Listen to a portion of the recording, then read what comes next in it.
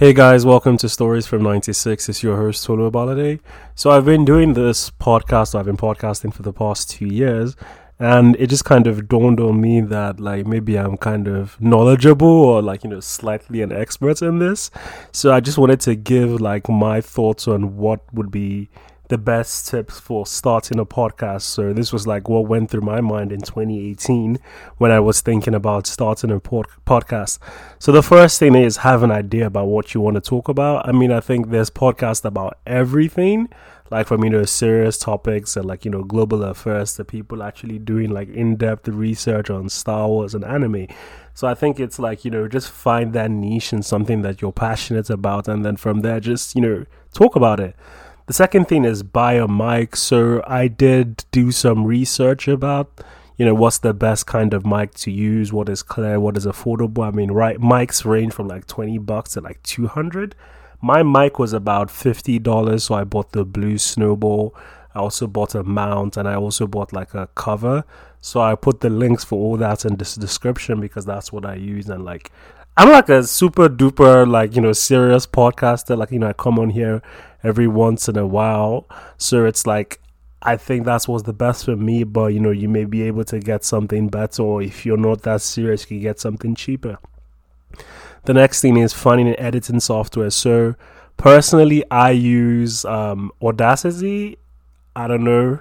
That's what's the easiest for me to learn. I kind of self-taught myself. I think there's other things you can use, but I don't have a MacBook, so this is what was the best for me, and the learning curve was pretty easy.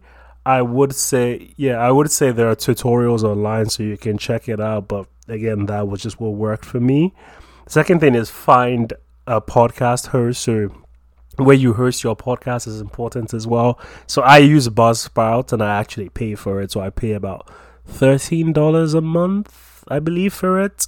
I have my own websites, it's linked to Amazon, it's linked to Apple, it's linked to Spotify, it's linked to everywhere. I just be posting the thing there.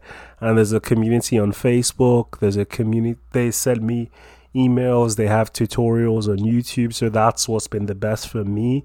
Again, I know some people can actually get host their podcast for free. I'm not sure of the websites, but that's just what I use, and that's personally what's worked for me. The next thing is creating interview scripts. So one thing that people may not know is I actually have points. So I've had a notes folder since 2018 when I started, where I actually share the major talking points for my podcast. So I'm literally looking at it right now.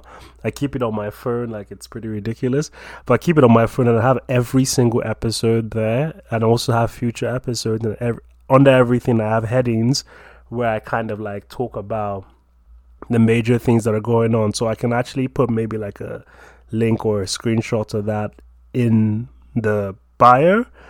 And then I also say be authentic. So one thing, the first episode I actually recorded, which was the introduction, I kind of sounded monotone. I was trying to give this, kind of superior voice, or kind of I need to have a quote unquote podcast voice. And I sent it to my friend, and my friend was like, bro, totally, I've known you for a long time.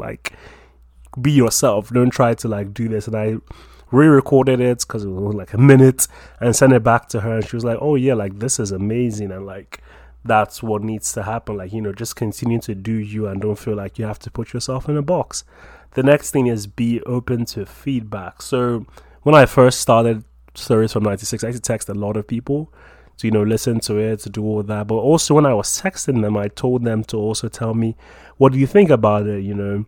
People had some things on the audio, because low-key sometimes I don't be messing around with this Audacity. I'd be cutting, I pasted the wrong stuff, so people talked about that. They talked about things. They also gave me good feedback. So I've gotten messages from honestly complete strangers about it. I've gotten messages from close friends.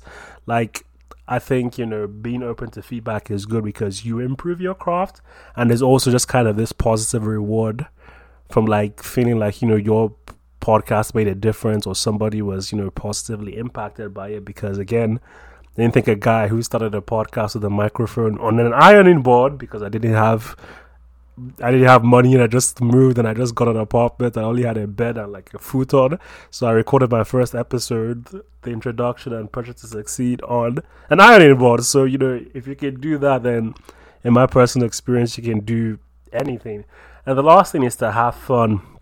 So I feel like, in this day and age, this podcast is a hobby. Like, I really enjoy it. Like, I love being able to share my thoughts with people, and I love people being able to, like, feel or be able to be impacted by it. But a lot of these topics I talk about are things that, I enjoy talking about. Like, I love to have fun.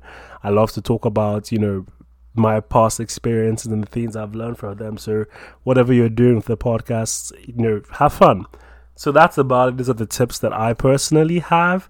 If anybody's interested in learning any more, hit me up on the Stories from 96 page on Instagram or my personal account, Tolu Abalade. And also, if you're interested in collabing, maybe you've listened to this podcast or you just feel like, man, I want to have this guy on my podcast, let me know. I'm open to anything. I don't do any charge or commissions, just trying to, spread my voice and grow the podcast. All right, then, have an amazing day.